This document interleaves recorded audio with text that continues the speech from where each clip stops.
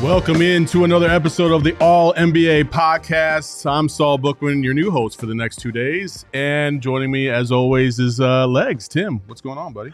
Saul, what's up, man? I'm good. Good to be on with you, man. Let's have some fun. No games to cover. Well, no real games to cover. So, yeah, we're going to focus a little bit on All-Star Weekend. I think we got a plan on talking about here this stretch run after this weekend, which I think everybody kind of gets an adrenaline kick and they come out of the break and they realize there's a short sprint the rest of the season getting set for the playoffs. So we're going to talk about some of the key factors headed down the stretch here into the NBA playoffs as well. Absolutely. Yeah, we'll get to that All-Star Weekend in a second. But as always, we're presented by DraftKings Fantasy Sports. Check out what DraftKings has to offer this season with code ALLNBA because life's more fun when you're in on the action. DraftKings, the crown is yours. Gambling problem, call 1-800-NEXT-STEP.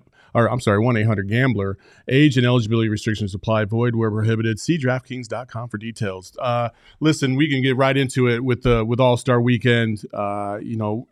We're going to touch on the game just for a second. I know it wasn't really a game, but there was something that came out of the game afterwards that I do want to get your opinion on. But let's start with Saturday night.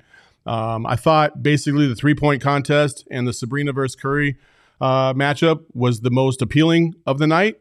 Outside of that, I pretty much could have done without everything else. What did you think? Yeah, I mean, it's too bad that, you have to be kind of critical of it or just got to be honest about what you're watching.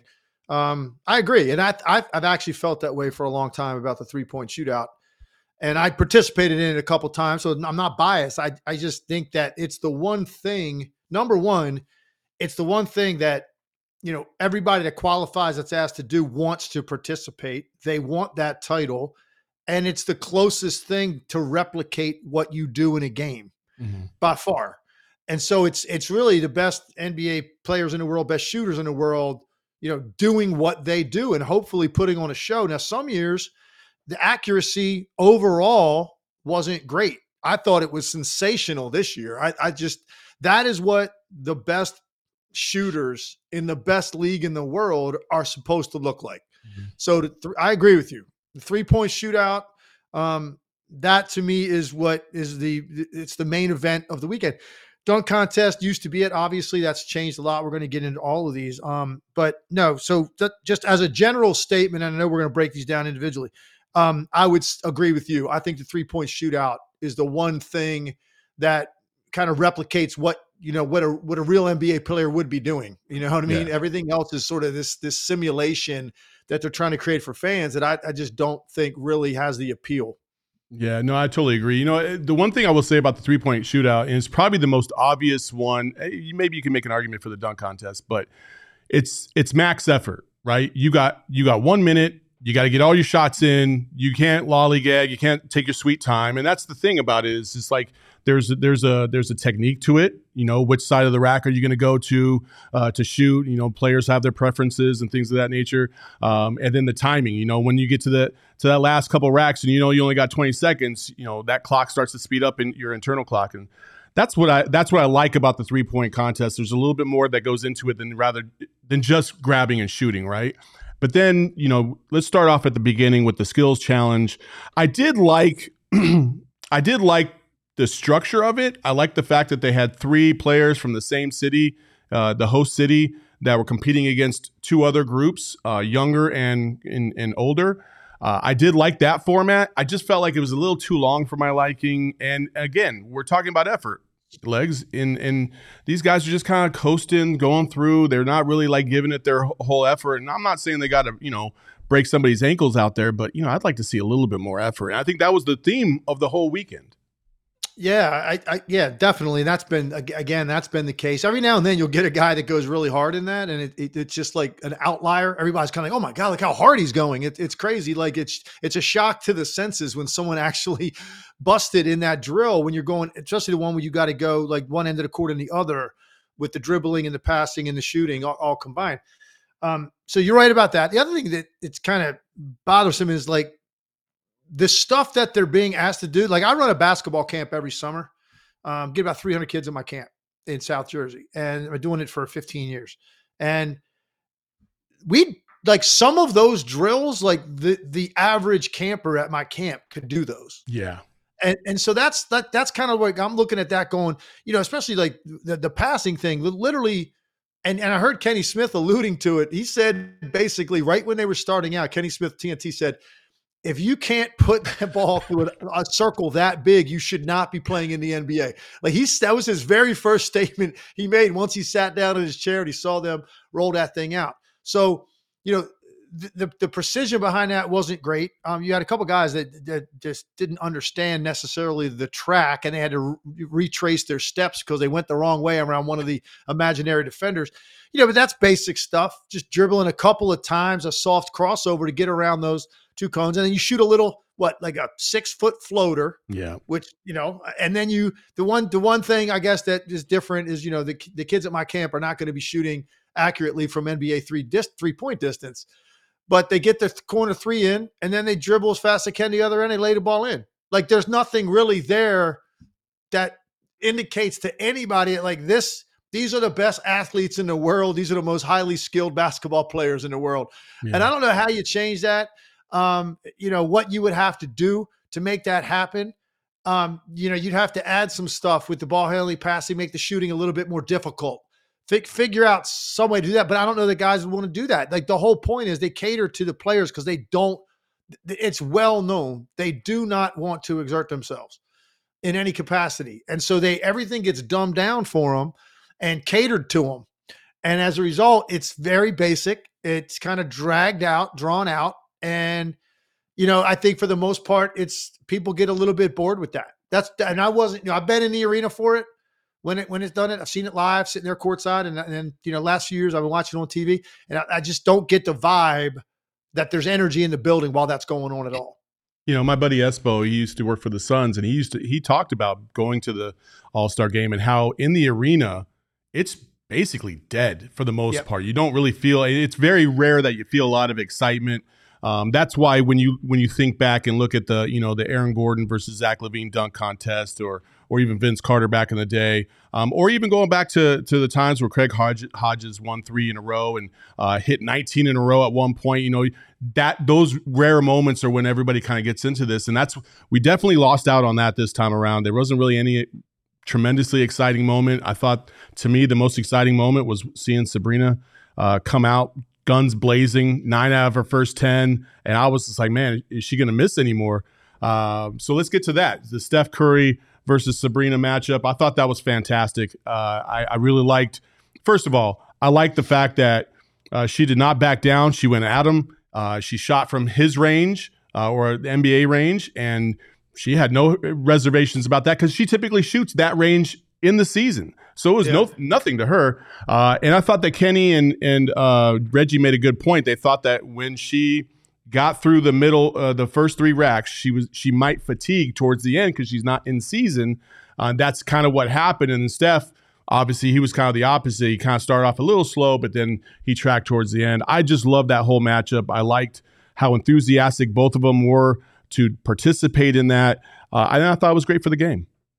I completely agree. And I didn't know what to expect, really. I didn't know what was about to happen. I knew they were both great shooters, obviously, but I just didn't know, was it going to live up? What if one of them, and it could have been Steph, and the way that she started out making 5 straight balls on the first rack, Steph's standing there watching that. They got the split screen. He's kind of looking at that. And I know he had to be feeling like, whoa, wait a second here. Like what number? Yeah. What number is she going to put up? So one of the two could have had, an off night. And if that's the case, all drama's taken out of it. As it turns out, you couldn't ask for any more drama. Steph goes to the last rack, and I believe he had to make 3 out of 5, whatever it was. And he did that to beat her. But it was a tremendous show. I think it was absolutely, think about this week really for women's basketball and what's going on with Caitlin Yeah. Clark Yep. and then what's going on with Sabrina in this contest and the awareness and the eyeballs on the women's game and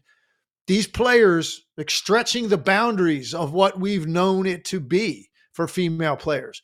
That's what they're doing. And by Sabrina, refusing to shoot from the WNBA line and say, no, if you can shoot, you can shoot. I'm going out to where you shoot from, Steph. That just empowered, I think, the next generation even more to watch that. That's what it was all about. Sabrina's comments led to that. Everything Caitlin Clark says, even after she broke the record, interviewed her, said the same thing. Her goal, her legacy is to affect as many young players in the state of Iowa as possible. And really, that's nationwide, global. That's how many people are watching what Caitlin Clark is doing right now.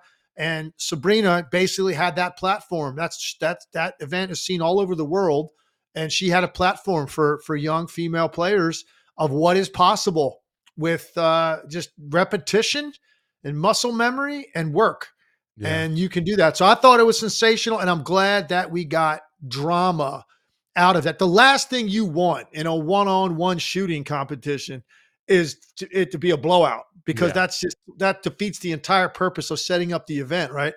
And so they gave us that. They gave us, she gave him a run for his money. And if she didn't cool off a little bit on that fourth rack, who knows? But she did get a little, I don't know if it was fatigue or not, but everybody's going to probably hit one rack where they don't shoot particularly well. And that was it for her. And that kind of did her in. And then Steph had to capitalize on it as only Steph can. You kind of know the whole time he's going to get to the number he needs to get to win this thing. And so he took a lot of pride in it. So did she. Great part of the event, great addition to the event. There's no question they're going to build on that going forward, whether that's a different female player next year or it's, a shooting competition like 3 versus 3, 3 girls, 3 ladies from the WNBA, three men from the NBA.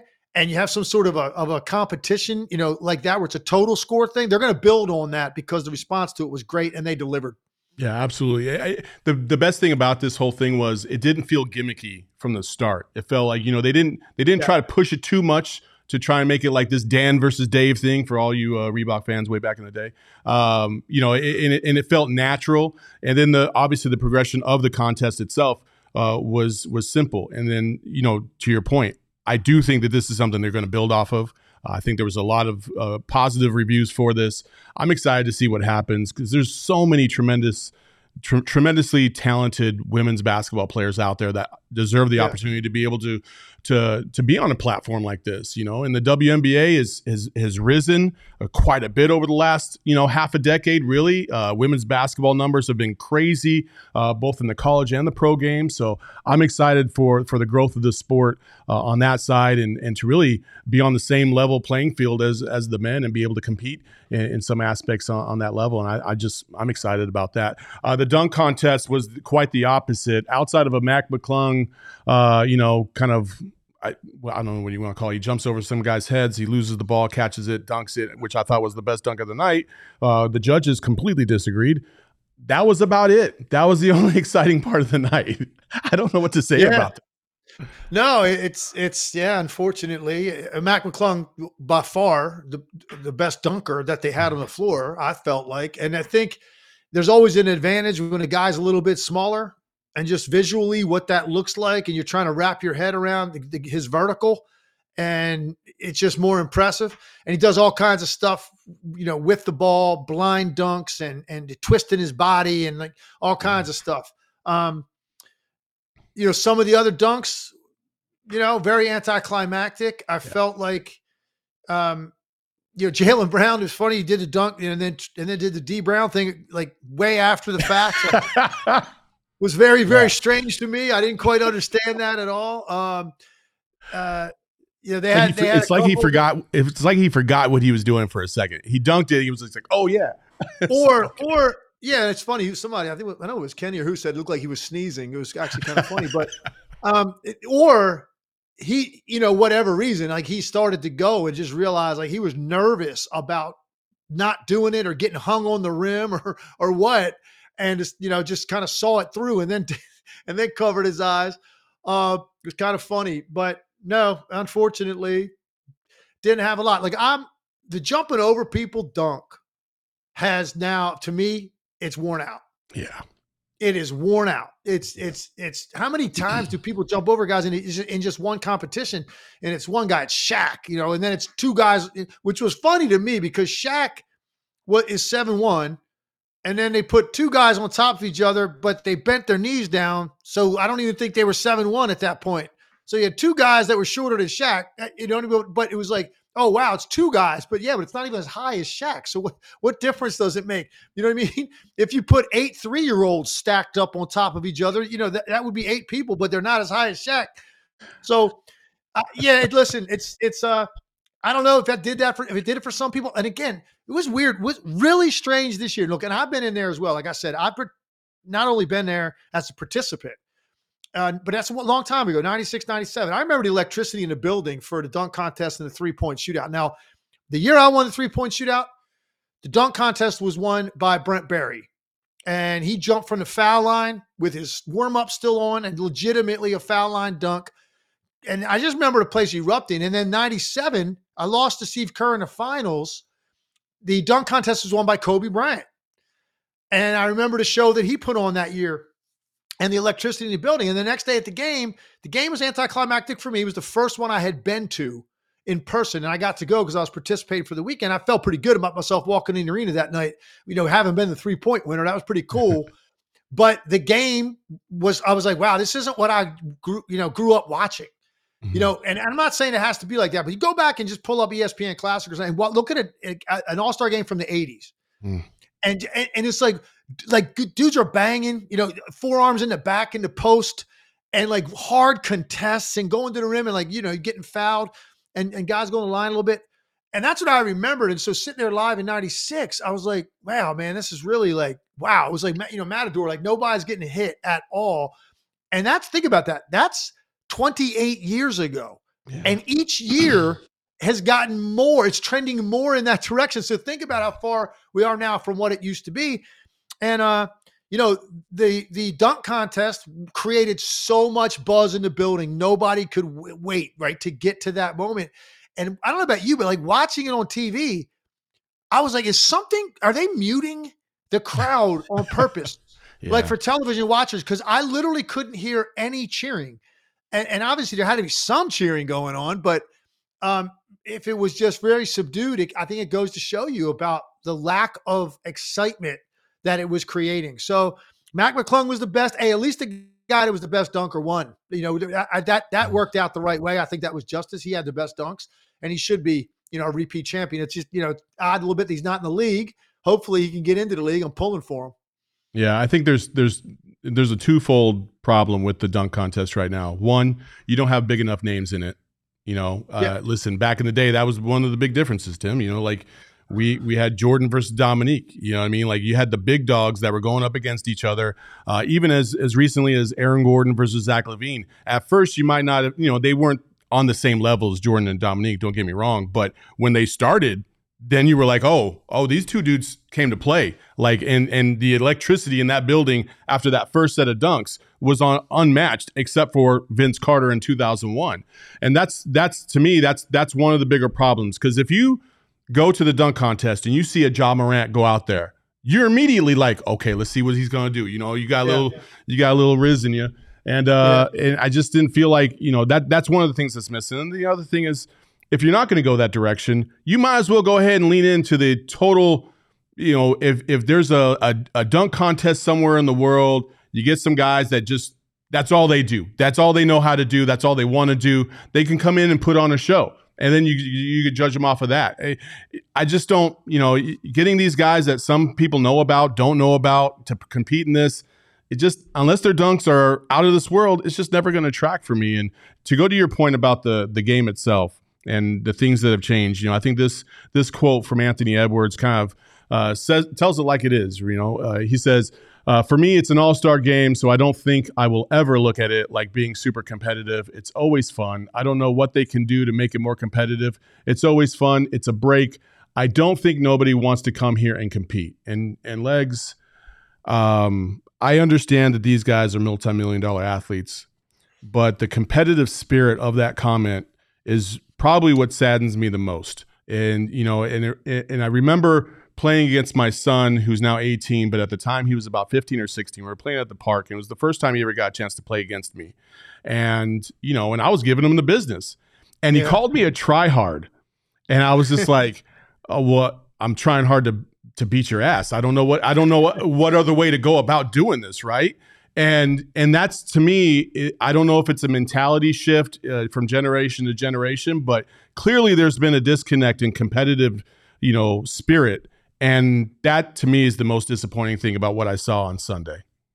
Yeah, and I think, look, Anthony Edwards is a young player, so it's a particular generation. I think that is kind of embedded in their heads from the time they are 14, 15, making their way onto the AAU circuit at a high level, becoming nationally ranked players, and then climbing their way up over the next few years before they go do their one and done. It's that's just what they've been watching. They've been watching this for how many years? Look like this. So Yeah. you would think, like, a guy finally gets there, and the adrenaline of that, and but obviously you can't be the only one doing it. So that's kind of the approach. The approach now is, and Steph actually made some comments about it too. Steph said that basically it's kind of like, guys are just kind of, they look, it's a grind. It's a long weekend. It's a long season. Other guys are getting a week off, basically, to, if they're not involved, to go take a trip, refresh their body, see their families, whatever it may be. And the demands on their time over the weekend is so much that there's just not much left to give by the time you get to Sunday. And you know what? There's probably a lot of truth in that. So my question then, I guess, is, if this is what it's going to look like, and I'll be honest with you, I've been saying for a while, Saul, that this game is strictly for kids Mhm. that want to see all those dunks, right? And the deep threes. And it's, for a little kid. I'm telling you, if you're a kid, like a 10, 12-year-old kid, and you're a serious basketball player, that, like, you're playing on your travel team or you're playing on an AAU team, whatever it may be, like, you really love the game. Not even saying you got to be a great player, but you're super into it, and you're on a team and you're practicing every day doing it. That's not even entertaining to them, Yeah. because it's not real. Nothing about it looks real. It's just, and it's boring. It's actually, even aside from the lack of physicality, it's the monotony. Yes. It's monotonous. It's 48 hours. Every trip looks the same. You know what I mean? Nothing's different about it. And I just had an idea real quick before we wrap this up, thinking about the dunk contest. And I was thinking, like, if this is how it's going to be, and none of the star players are going to do it, it's almost like you'd be better off the NBA compiling the best X amount of dunks from the season and playing those dunks on the big screen, and let the fans decide. I mean, because that way you're going to have star players in there, Mhm. and you're going to have star players dunking on dudes which you're never going to see in a dunk contest, and you're going to have them going as hard as they can, and it's going to be a lot of the guys that are in the All-Star game, and then some other guys, and let the audience at home vote, like, however you'd have to do that, because then at least you're voting on what real dunks look like, because what it's turned into, with no stars doing it, a lack of familiarity with some of these guys. You got a guy in the G League doing it. You either do what you said, which is literally have a tryout, recruit the best dunkers from all over the world, and put them out there, and none of them are in the league, or like whatever it may be, or you do what I said, and let the crowd say, just a compilation of eye candy, best 20 dunks of the season. Do a fan vote. You get it down to 4 or whatever, and then and then you show like another round or something of those same guys, whatever it may be. But and I'm obviously half tongue in cheek with this, but I'm just saying that's kind of what Yeah. people are craving.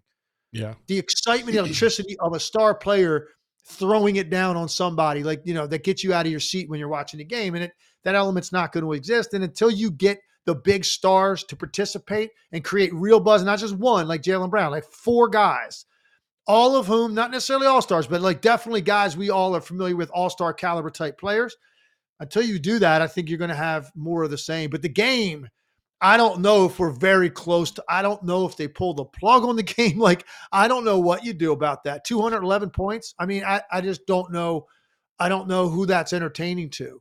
Yeah, they're in a tough spot. The NBA is because you can't get rid of it because it's a huge revenue driver. Sure. It just is. So they're not going to get rid of it that way. But at the same time, how are you going to convince these players to really care about a game that really doesn't mean anything outside of your reputation, and that's about it. So it's unfortunate. Hopefully, they can figure out a way to do it. They've tinkered with this thing so many different times and come up with the Elam ending and all this other stuff, and none of it is really tracked. Even the first year of the Elam ending, you saw a little bit of growth and you saw a little bit more competitiveness, and then the next year it was right back to where it was before because they were like, whatever. Even throwing in a charity element to it didn't motivate these guys enough to play at a high level, and it's unfortunate. But the NBA regular season is coming back, and the competitiveness is also coming back. So let's go to our next ad read because you're going to want to get your tickets as well at Game Time. By going to Game Time, you can get your tickets at a discounted cost. I'll use promo code ALLNBA, and you're going to be able to you save yourself about $20 on the very first purchase of tickets that you have. Make sure that you go to Game Time, download the Game Time app by using promo code ALLNBA. And terms apply. Again, create an account and redeem code ALLNBA, spell it all out, and then download the Game Time app today. Last minute tickets, lowest price guaranteed. And you might as well go ahead and place your bets on the DraftKings Sportsbook app while you do that, because DraftKings is the very best sportsbook out there to be able to place your bets. To me, you got some pretty good odds out there. I think right now to win the Western Conference, I think it's the Suns are at a plus 800, and I think the Nuggets and Clippers are right there at the top at a plus 120 and a plus 150 respectively. To me, any one of those three teams is probably a good bet. Probably the first two are the best in terms of the Clippers and Nuggets right now as we speak. But I have a feeling that my Suns are going to try to pull through and get close again. So make sure you go to the DraftKings Sportsbook app by downloading the DraftKings Sportsbook app with code ALLNBA. All new customers can bet just $5 on the NBA and get $200 instantly in bonus bets only on DraftKings Sportsbook with code ALLNBA. The crown is yours. Gambling problem, call 1-800-GAMBLER or visit www.1800gambler.net. In New York, call 878-HOPE-NY or text HOPE-NY 467-369. In Connecticut, help is available for problem gambling. Call 888-789-777 or visit ccpg.org. Please play responsibly on behalf of Boot Hill Casino and Resort in Kansas. 21 plus, age 21 or over, varies by jurisdiction. Void in Ontario. Bonus bets expire 168 hours after issuance. See dkng.com/basketball for eligibility and deposit restrictions, terms, and responsible gaming resources. All right. That's a lot to say. Legs, let's get to the second half of the season, the thing that everybody really is most interested in talking about for sure. I'm excited because I think we have a lot of teams, especially in the West, that are all bunched up. 1 through 8 is as thick as it's ever been before. And I think this last stretch of games is going to be something that we're all going to remember for quite a time because it's going to be very competitive. You have, the Suns have been surging of late. You have other teams, the Heat in the East have seemed to put it together to a certain degree as well. Like teams are starting to rise up and try to make their moves. And as we get to the second part of the season, we wanted to kind of point out 5 names, players or coaches that we think are going to make the biggest impact or we're going to be watching the most in the second half of the season. So, Legs, I will let you start it off. Who is the first person you'd like to bring up? All right, cool. We'll go this way. So we'll rotate back and forth. And if I say one that you have on your list, then just go ahead and comment and tag what I say and vice versa. So we'll start out. I'm going to start with somebody in the Eastern Conference. I think this one is going to be very, very interesting. So we're talking about like the spotlight is on and a lot of attention is going to be paid because they're going to have a lot to say ultimately about what happens in these stretch runs and these playoff races. And the first one for me is Doc Rivers. I'm going to start with Doc, and for obvious reasons. All right, so he comes in. It's tough. I've said before, it's tough being a player, getting traded during the season, walking into a new locker room, new group of teammates. They've got their protocol established in September, and you walk in. And it's very tough for a player to be comfortable and have an impact. It's hard. It takes time, certainly a consistent impact. Yeah. It's significantly harder for a coach. you coming in and like they have a system in place. They've got play sets, play calls, a rotation established and whether they were happy with it or not, they're 30-13, I think, at the time. So, they're winning a lot of games, a lot's established. They decide Adrian Griffin's not the right guy. Here comes Doc. So, you can't judge him certainly based on what's happened, but clearly they hit rock bottom the other night against Memphis. Memphis had a shell of their top talent on the floor. All those guys were on the bench watching. You would think practically conceding the game. And the Bucks come in there with everybody and they lose to Memphis. And that's rock bottom right now in this short stretch with Doc and probably for their season. So the question is going to be, now that he gets a week and he gets to go and maybe have some more time to get with his staff and implement. Now he doesn't have his players there for the most part. You come out of break though, you've had more time to analyze what you inherited, what's good, what isn't, what needs to change, what's the rotational changes you need to make, whether the schematic changes, particularly defensively. How do you squeeze the most efficiency out of Giannis and Lillard pairing offensively, right? All these things are on his plate. And Doc, he's going to have to get to work and make this happen quickly, because right now, a lot of people are thinking the Bucks aren't looking like a contender, despite the fact they've got two of the best players in the NBA on their team. And they went into the season clearly as a contender. And I don't think I saw any list that didn't have them in the top two in the Eastern Conference. It was Boston and Milwaukee going into the season. That's what we all expected. And right now, with Embiid's injury and with the way the Bucks have played, teams like the Knicks and Cavaliers are getting all kinds of light. And they're trying to jump up and grab that void in the 2-3 spot. And the Bucks are fighting for their lives. And this is a lot for Doc Rivers to try to figure out and assess. And he is going to not be judged by what he's done so far, but he is definitely going to be judged going forward the rest of the year to see if he can get the Bucks in rhythm, put together a winning streak where they're playing well on both ends. And then if he can do that, if they win 5-6 games in a row, again, you beat a couple good teams in there, I'm telling you, all of a sudden, everybody's going to jump right back on and say, okay, that's a contending team because of their top talent. But they're a long way from that right now. So Doc's got his hands full, and that's why he was my first choice. Yeah, I agree. And that was also one of my choices as well. I think taking these players from the known to the unknown is going to be key for Doc Rivers, because, he's got some things that I'm sure he likes in his own system, and he's got to find a way to see how much of that can be implemented with this team in a short amount of time. It's a very, very difficult task. I'm definitely conceding that. But we're going to see how good of a coach Doc Rivers is, and really, I think more importantly, how good of a manager he is in terms of being able to manage not only the players that he has, but also fitting him into a system that he was unfamiliar with until he got here, and how, listen, it takes a little while to understand what your players like to do the most, right? You can watch it on tape all you want, but then you hear things behind the scenes. You talk to Giannis off the court, and you start to learn more about your players. And then you want to accentuate that on the court to put them in the best position. And I think that is a very, very difficult thing to do midway through the season. Zero time to talk to these guys. You just show up and, okay, let's run it. And it's damn near impossible. But because of their talent, I think that will stem the tide, at least to a degree, you hope. 3-7 in their last 10 is not great, but I don't expect that to continue just based off of their talent alone. I think here in the next month, we'll start to see some growth from that team, and they'll start to, move towards that top echelon, organization that they had been for the last 5 years. And maybe we get to the playoffs and we're looking at Bucks and Celtics all over again as the top two teams. I would expect that to happen, mostly because I know the Knicks improved quite a bit and the Cavs were making a run, but until I see it in the playoffs, I'm not going to believe it. And that's kind of the way I go. When these guys, the Celtics and Bucks have been battle tested. Philadelphia, no idea if they're going to get Embiid back. It's going to be a little tough sledding without him. So I think they're still in a pretty good position to kind of make their way. The second person I'll bring up is Bradley Beal. Bradley Beal's on my list of the top 5 players I'm going to look out for, and mostly because of this.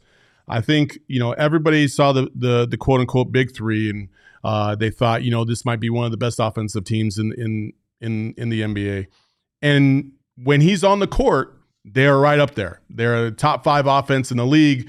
They're as good as anybody out there. But the problem has been obviously the injuries have caught up for him time to time. He got injured with the hamstring before the All-Star break, and he's expected to come back here soon. They are number one in their number one scoring lineup is with him in it. Okay, and you have Kevin Durant, Devin Booker, and then you have Grayson Allen and Nurkic alongside. That's their number one scoring lineup that they put out there, and it scores at a high clip. I think it's a top 3 overall offense when he's out there. Turnover percentage, one of the best in the league as well. It's low. It's below 10%. That's what you want to see because Brad Beal helps alleviate that pressure from Devin Booker. But the thing I have not seen with Brad Beal, except for on about 2 or 3 occasions, is his aggressiveness in attacking relentlessly. And I think there's been times where he's gotten a little too passive and he's deferred. I thought towards the end, before he got that hamstring injured, I thought he was starting to figure it out and starting to be like, okay, I know when I can be aggressive. I don't need to keep deferring to Book or KD. I'm as good as those guys, and I can score at an elite level just like them. So let me be a little bit more aggressive. And that's when they started to click. But unfortunately, he got hurt. So he's the primary one on this Suns team that I'm going to be keeping an eye out for because I think he's going to have the most impact in terms of their ceiling as anybody else in the league on any team. I completely agree. I'll tag that real quick. I didn't have him on my list, but I love this one because I think he is the guy that's most vulnerable and probably the most questions about. Like, I mean, Durant's dealt with his share of injuries too here now over the recent memory, and Booker's had some. But you feel like Bradley Beal has really dealt with some stuff. And that hamstring, I agree with you. Like, he came back and he was like, you could just tell he was afraid to test it. And I've dealt with that injury. And you just never quite go full throttle because you're so afraid. Because it can feel absolutely great, but you're like, I'm not really going as hard as I can. And I don't want to ever feel that again. And so, you don't get there. The efficiency with the 3 of them is what we've been waiting to see. Can they be so good offensively that it doesn't matter if maybe they're an average defensive team? Can they be so good on the other end that you just can't possibly cover all your bases with those 3 players? You're talking about 3 guys that can ball screen operate. They can catch, spot up and shoot it. If they're spaced off one of those guys, they can all isolate you. They can all get to the hole. So you've got multi-platforms of scoring from 3 different guys at an elite level. Most firepower of any top 3 in the league. So I agree with you. Bradley Beal's the guy that could be stirring the whole thing. And if he stays healthy, that might be the Phoenix Suns might be a team we're looking at here, a month from now and saying, wow, man, who's going to beat that team? That's possible. My next guy, I go back to the East. I'm going to go with Julius Randle. I look at the Knicks and, they were already becoming this hot story prior to Randle's injury. They acquire OG Anunoby. They just don't miss a beat, man. He's a perfect fit for them, much better than RJ Barrett. So they got that one right. And then the injuries hit them right before the break. And it wasn't just Randle's. They had to feel like everybody was hurt. Mitchell Robinson was still out. Dante DiVincenzo, who was absolutely unconscious for the last, 6-8 games, he gets hurt right before the break, misses that game against Orlando. Brunson's out there by himself trying to do it. They lose. You bring in a couple guys too, Bogdanovich and Burks. They have really just gotten their feet barely wet with this group. So now coming out of the break, you're going to get Randle back here, whether it's right after the break or shortly after, whenever that's going to be. And then finally you get to incorporate Bogdanovich, Burks, and Anunoby with Randle for an extended period of time alongside Brunson. And that's a team that is so deep and has so many other additional guys to score now. You figure they're going to be relevant. They're going to be a team that can make a serious run in the East. And it comes down for me to Julius Randle providing consistent production alongside what you're going to get out of Jalen Brunson and not having a series where he really struggles to make his jump shot or, they're taking the ball out of his hands and he's just not getting to his number. He's had moments like that in the postseason. He needs to rise above that. And even with all this added depth and talent, it's great that they got more options. The bottom line is you got 2 guys that are going to win their matchups physically, and they're going to be the guys that generate that offense, and it's Brunson and Randle. So, and I think I know what I'm getting out of Jalen Brunson now. He's a known commodity. I have no doubt. He loves that stage. He loves that light. Julius Randle has to play big in the biggest moments down the stretch in the regular season for seeding, and then, of course, once you get into the playoff series. I feel like every great player has either a move or a spot on the floor that they feel like when they are struggling, they can go to try and get back on track. And Julius, from time to time, forgets that. and his inconsistency shows in those moments. It's like he tries to be a little bit more perimeter based than he is down low, and from time to time he kind of loses himself within these games when things start to go awry. And I totally agree. He is definitely. He has the most potential to really raise that organization to an Eastern Conference championship or even get into the NBA Finals. But man, when it starts to go south for him, he really does have a significant impact on that team, and that is probably the one for them that is the most interesting to watch. For me, the next one, I think we both got this guy on our list in the Western Conference, Shai Gilgeous-Alexander. SGA has an opportunity to. He's already in the MVP conversation. He is the number one player in terms of points per attempt in the league for anybody that has a usage rate of over 30%. He's unbelievable in terms of shots per attempt. Overall, this OKC team, very, very good. But there's a lot of question marks about how they're. Listen, when you get to the playoffs, it's a different animal. And this team has not gotten there yet. They got a great defensive team. They cause havoc like nobody else in the league. I think they have the highest turnover percentage on defense of anybody in the league. And Shai Gilgeous-Alexander is the reason why. He's a jack of all trades. He can do them all at an elite level. I'm very interested to see how he elevates his game as we get closer to the playoffs. If he's in the MVP race towards the end of the season, how he pushes for that. And more importantly, where does his game go when we get to the first round? I want to see that growth and that development because we've never seen a player like him in the playoffs yet. I'm interested. That's the most interesting I've been in terms of a team. I've watched OKC, throughout times this season. They're one of my favorite teams to watch on the side outside of the Suns. I really am a big fan of Shai Gilgeous-Alexander. I just don't know when the rubber meets the road in the playoffs how they're going to respond and how they're going to react because it is a different beast for sure. Completely agree. Love the Thunder.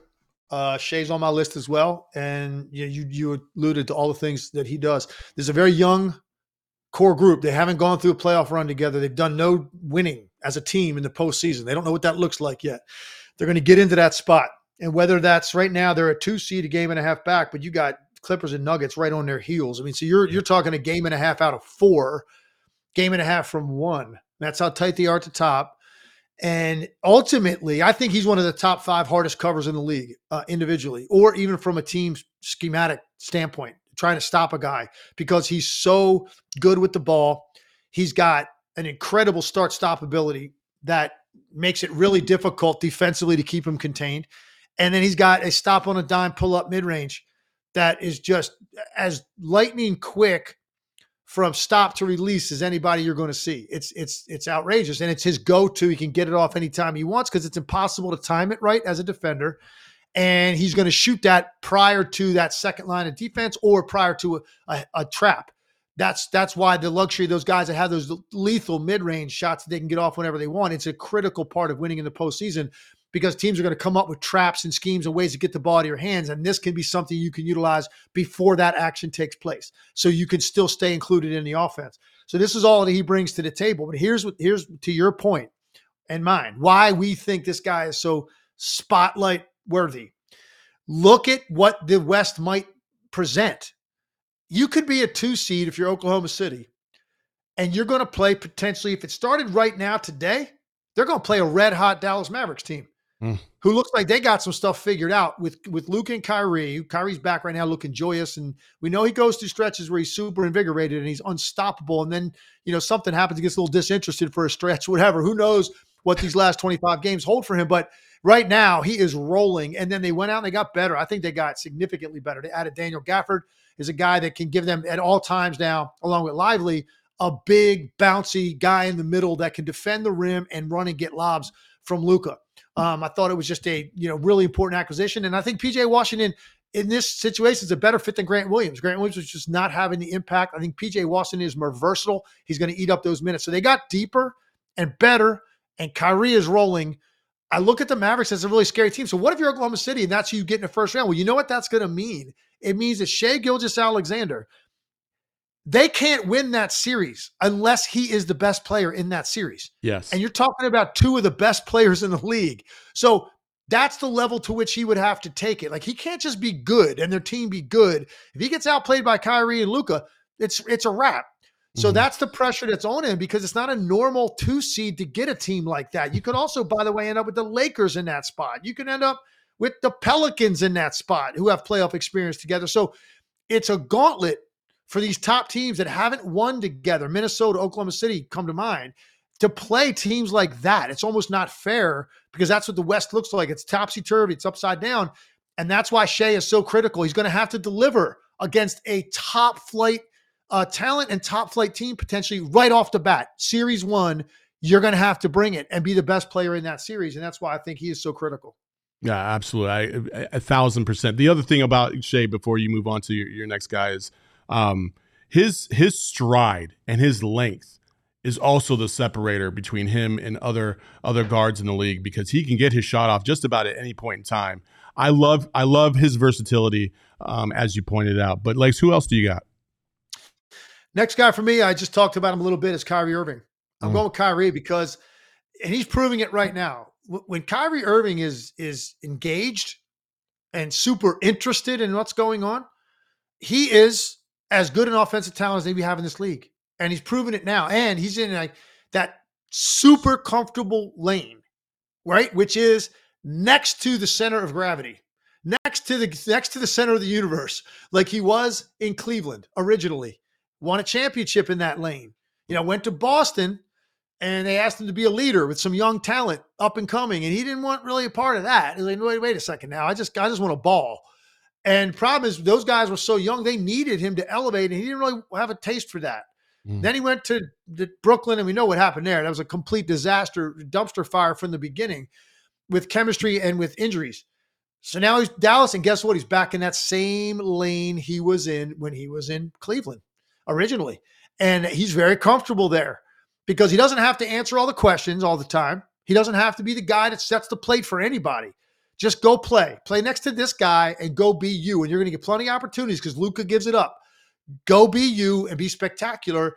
And they've got 2 guys doing that. And right now, that's what they look like. And that's why I think they can be scary. But he has to stay invigorated, engaged, interested, and like ready for a 2-month run, which has been a problem for him a little bit. So that's why I think he's so critical because I think he's that good. Oh, he's the most dynamic guard in the league when he's locked in, for sure. 1,000,000%. I just his overall game, I would say pound for pound, is better than anybody else in the league when he's locked in. I mean, from the and every single level, at the rim, mid range, 3, doesn't matter. He's damn near unguardable. And again, that balance between him and Luka has been interesting to watch over the course of the last year. And in the playoffs, again, we haven't seen those two in the playoffs. And I don't know how that's going to work when things starting to tighten up. You get to a half court battle, and how does the ball movement work out for those two? It's going to be very interesting. His counterpart, LeBron, back in Cleveland, is who I'm going to talk about next, because LeBron to me is the one that I'm looking at. Listen, he's coming. He's almost 40. And he's playing out of his mind for his age, and he's still one of the best players of all time, still one of the best players in the league as we speak right now.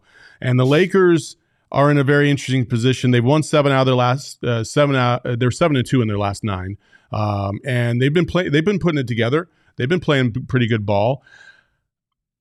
They're sitting right now in the 9 seed. They're trying to make their way up, and they're going to have to, because I don't think that they can afford to do the play-in again this season, because that's just too taxing for them to try and do that and then follow it up with a 1 or a 2 seed that they would have to face in that first round. That's tough sledding. They did it last year. They got to the Nuggets. More props to them, but I don't feel like they are in that position this year. I think the loss of Jared Vanderbilt is going to really rear its ugly head once they get to the playoffs. I thought defensively he was kind of that do-it-all defensive guy. He does a lot of the dirty work. Now that they don't have him for the rest of the season, that's going to hurt them. But they are good enough with just him and AD alone to be able to carry the torch to the playoffs. I just don't know if they're going to be able to find that finish line. And then what does LeBron do after that? Is he going to want to stay in LA? He's got an opt-in for about $51.2 million after this season. Is he going to stick around? Is he going to go? We'll get to that point when we get to that point. But LeBron is the one that I'm going to watch the most, because I want to see how he responds coming down the stretch of this season, because typically around this time of the year, he turns it on and he takes that team to another level. I just don't know if everybody else is going to be able to match that level, because Austin Reeves has struggled this year. He hasn't played that great compared to last year. He was a big reason why they had so much success in the playoffs. He came up big time and time again. Who's going to be that guy this year? I don't know if they have a third guy that's going to be able to do that. I like LeBron as well, and I agree with you what you said about the Lakers. This is a different animal you're dealing with in the Western Conference than last year. They got a Warriors team that in the second round, that first of all needed a 50-point game in Game 7 to even win their first round series, and then you get the Warriors team, and basically they were physically swallowed up by the Lakers defensively. The length, the size, the physicality of the athleticism. The Warriors were a small team, and this was coming off the year before. They had bigger wings. They were smaller, and they were thrown around in that series. And they bottled Clay up. He struggled really badly. Kind of set the table really for this entire season for Clay was that series. How hard a time he had getting going, and it just was like watching it. You just were like, man, they can't. It just doesn't look like. It's almost like when you go see an AAU tournament and you get one of those elite teams and like their first round game is against this team, and you're just like, they're so much smaller. And you're like, how in the world are they going to keep this team off the glass or deal with them? Like, that's what it looked like against Golden State. And so then you get to the Nuggets, the champs, and you get swept. So, and that was to get to the conference final, then it gets swept. This is different. Like, look at the top of the West. You're not going to do that. Now, look, you could potentially get some teams like Minnesota, Oklahoma City, like I just mentioned, inexperienced, young, maybe to be a little bit of that all factor, with some guys playing them, but you're not going to physically overwhelm these teams at the top. The Clippers would be in that category. Denver, Phoenix with the talent they have. It's not going to happen. So I think for me, I know you can never rule out LeBron James and Anthony Davis, but it's a little bit of a reach for me to think they can become a real contender. But LeBron would be a great guy to put the spotlight on, because if they're going to do it, it's going to be off of him. They would need that. They need that third person. They need that third person to step up. Without that, they're done. I agree. I completely agree. My last one is a little bit interesting. It goes back to the East. And again, this is going to be very dependent on time frame. What could be the one like fly in the ointment in the Eastern Conference? Joel Embiid. Oh, Joel Embiid. All right. So, and I don't know, man. It might get too late, and they might say we can't bring him back with whatever 5 games left in the regular season, and just they'd be too scared. Let's just get to the offseason, let this thing heal. I don't know though. It said 6 to 8 weeks. So if it's 6 weeks, that's getting closer to that like late March area and early April, and you start playoffs mid-April. Who knows where they'll be at that point, because they're not the same team. Are they in a play-in situation? Like, where are they? And look, I might be completely off base. They might just send him home for the year. They haven't said that. If he were to come back with a decent amount of games left to try to get himself into shape, just think how many? I would have to say he's got to play probably 8 games. Okay. And he's such a differentiating factor, because there's only one Joel Embiid, and they have him. And they just added Buddy Hield, who would be a perfect complement with Maxey and him. Okay, so I just think that's an interesting one. I just want to put him on there. I might be completely off base, because they might have already made up their mind internally, like he's not playing this year. So I just think it's interesting to have a guy that good, who I think was going to win the MVP, kind of just sitting off to the side right now. No one's talking about him while his team's a little bit of a free fall. And then all of a sudden he comes back at the end of the year, and what that would look like, and having to play those teams at the top, it'd be interesting. Yeah, no, I that's a great point. I love that. I agree with that totally. Joel Embiid can listen. He's one of the best centers in the game. There's only 2 elite centers in this game to me, and that's Jokic and him. I think Joel Embiid coming back. I would tend to agree. I think 10 games is probably the mark I would point to, because you got to get that. You got to make sure, first of all, that you have confidence in that knee on that court. That's probably the most important one, and then the conditioning. I think those 2 things. If he doesn't have that, they're probably going to hang it up for the rest of the season. But I hope he comes back. I really do, because I think the Eastern Conference is going to be it's going to be far more fun to watch if he's back than if it was just the Celtics and the Bucks, basically at this point. For me, I'm going to the Celtics. Joe Mazzulla. I think if you're going to talk about Doc Rivers and the pressure that's on Yeah. him midseason, I think Joe Mazzulla has the same kind of pressure, if not more, based on year one and the success that they had, but how they faltered at the end of the year against the Heat. And going in, listen, if the Bucks are struggling the way they are, you are clear and far away the best team in the East. You've got to play like it, and you've got to get to the finals, and more importantly, you got to win the finals. And that's the pressure on the Celtics right now. Joe Mazzulla, I felt like I'm not going to say that the moment was too big for him in the Eastern Conference Finals, but I felt like it might have been a little overwhelming for him in that moment. And I'm interested to see what he learned from that experience, what he's going to take towards this year, and how the Celtics grow and learn from that moment, which I listen, it's not all on him. I think Jason Tatum and Jaylen Brown have just as much to do with this as anybody. But as the head coach, you know the responsibility is going to fall on you. And I definitely think that Joe Mazzulla has a little bit to prove in not only the NBA circles, but also in his hometown in Boston, to make sure that they understand that he is a proven winner. He can get this job done. And, after he replaced the former coach, I'm forgetting his name, over in Houston, I think I'm more interested to see what he's going to do for this team when they get into those pressure moments down the stretch. And if they should match up with Milwaukee, that's going to be one interesting series. The dynamics between him and Doc, and then these players and those players, very interesting. I like it. I thought last year, look, it's a tough spot, man. Ime Udoka is basically removed right before the season. There you go. And so you're taking over a team on the fly. It's not your team. And you got to, he had a whole season and he had a lot of talent. I mean, that's nice. You got that kind of talent, but there's also a spotlight on you when you get to late in the year and in important moments. And I thought there were some issues, late games situations, with the stuff that they went to. And he's very, very young and going through it for the first time. He's probably learned exponentially from that. And he's got the best team talent wise in the NBA. So you look at what their starting lineup looks like, the bench contributors, you got four major weapons, five, if you count Derek White, five in your starting lineup. I mean, he's got a great team. He's got guys that play both ends of the floor pretty much across the board in their starting lineup. And he's got a year of experience. So I think that's fair. I think, that could be something that we're going to be looking at. They're going to be in tight games at some point that matter, like series defining big moments. It's 2-1 series and it's, 2 minutes to go. It's tie game. Like these are the kind of moments that sway series. And so we're going to be definitely watching him and scrutinizing it. And I think he's going to be more prepared, more equipped this time around. Yeah. Every time each person or coach we've talked about, I keep thinking of their team and their, and how they're orchestrated and they're constructed. I keep going back to, I mentioned with LeBron and the Lakers, the third person, right?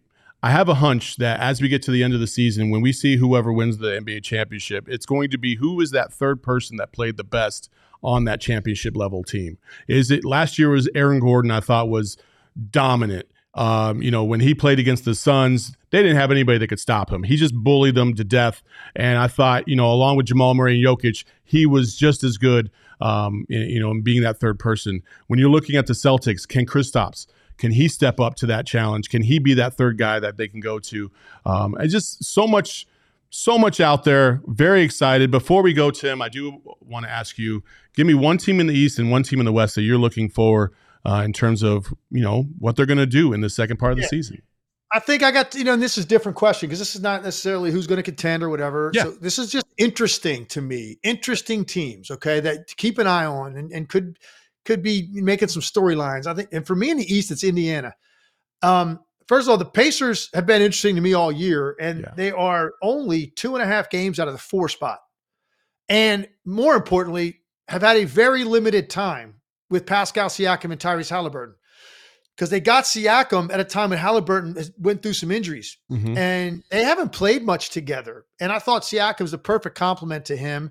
He fits their pace and style perfectly. The way he's got a high motor. You don't have to run plays for him. He just creates stuff out of nothing. He's their second best offense creator immediately the day he stepped on the court. They also just added some other pieces that Doug McDermott's going to get a lot of Buddy Hield minutes. He's trying to kind of find his way. I just think their pace and style are really tough to deal with in a regular season.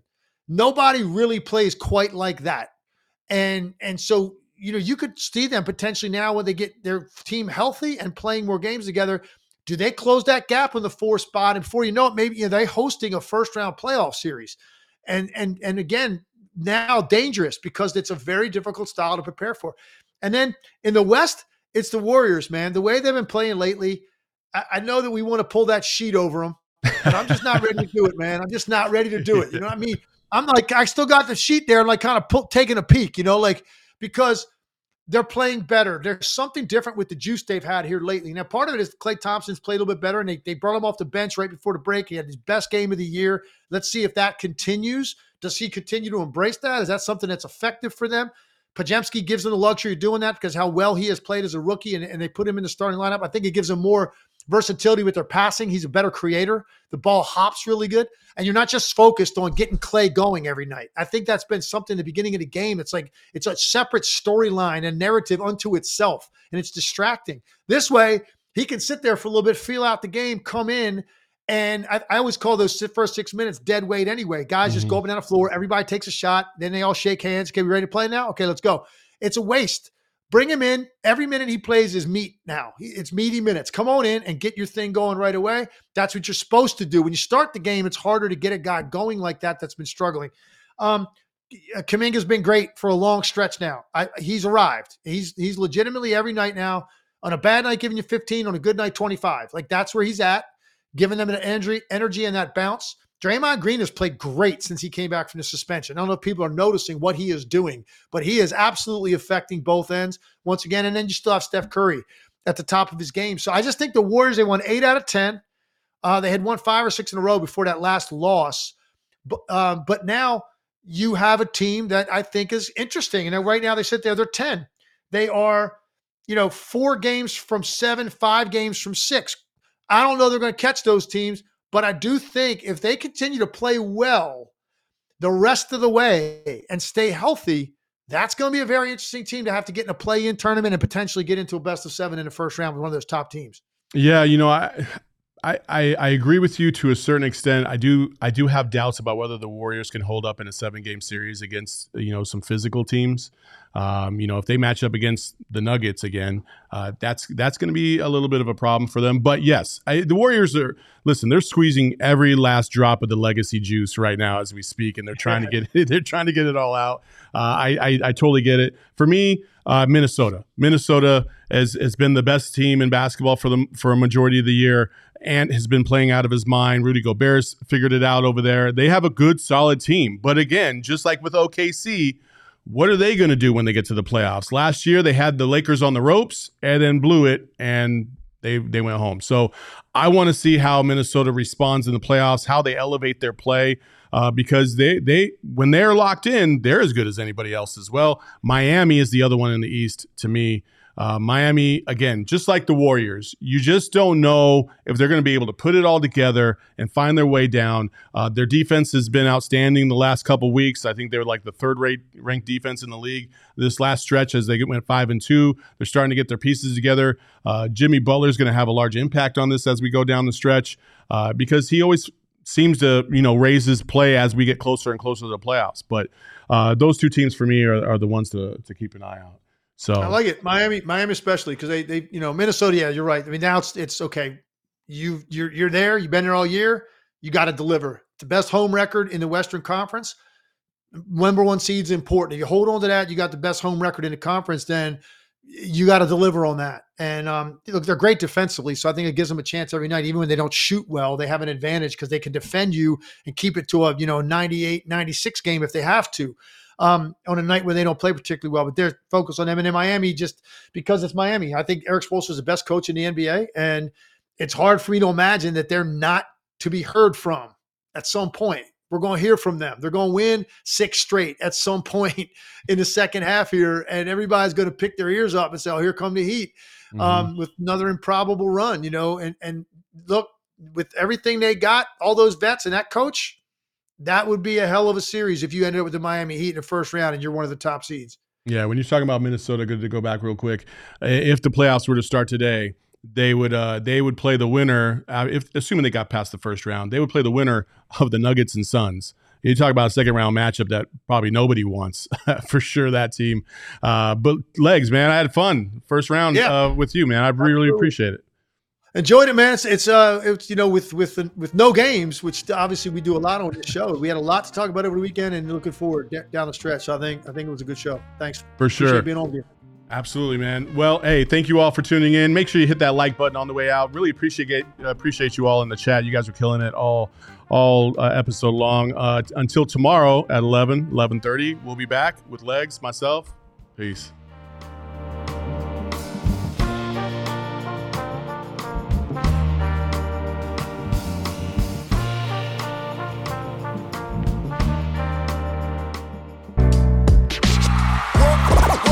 Silly like the mayor.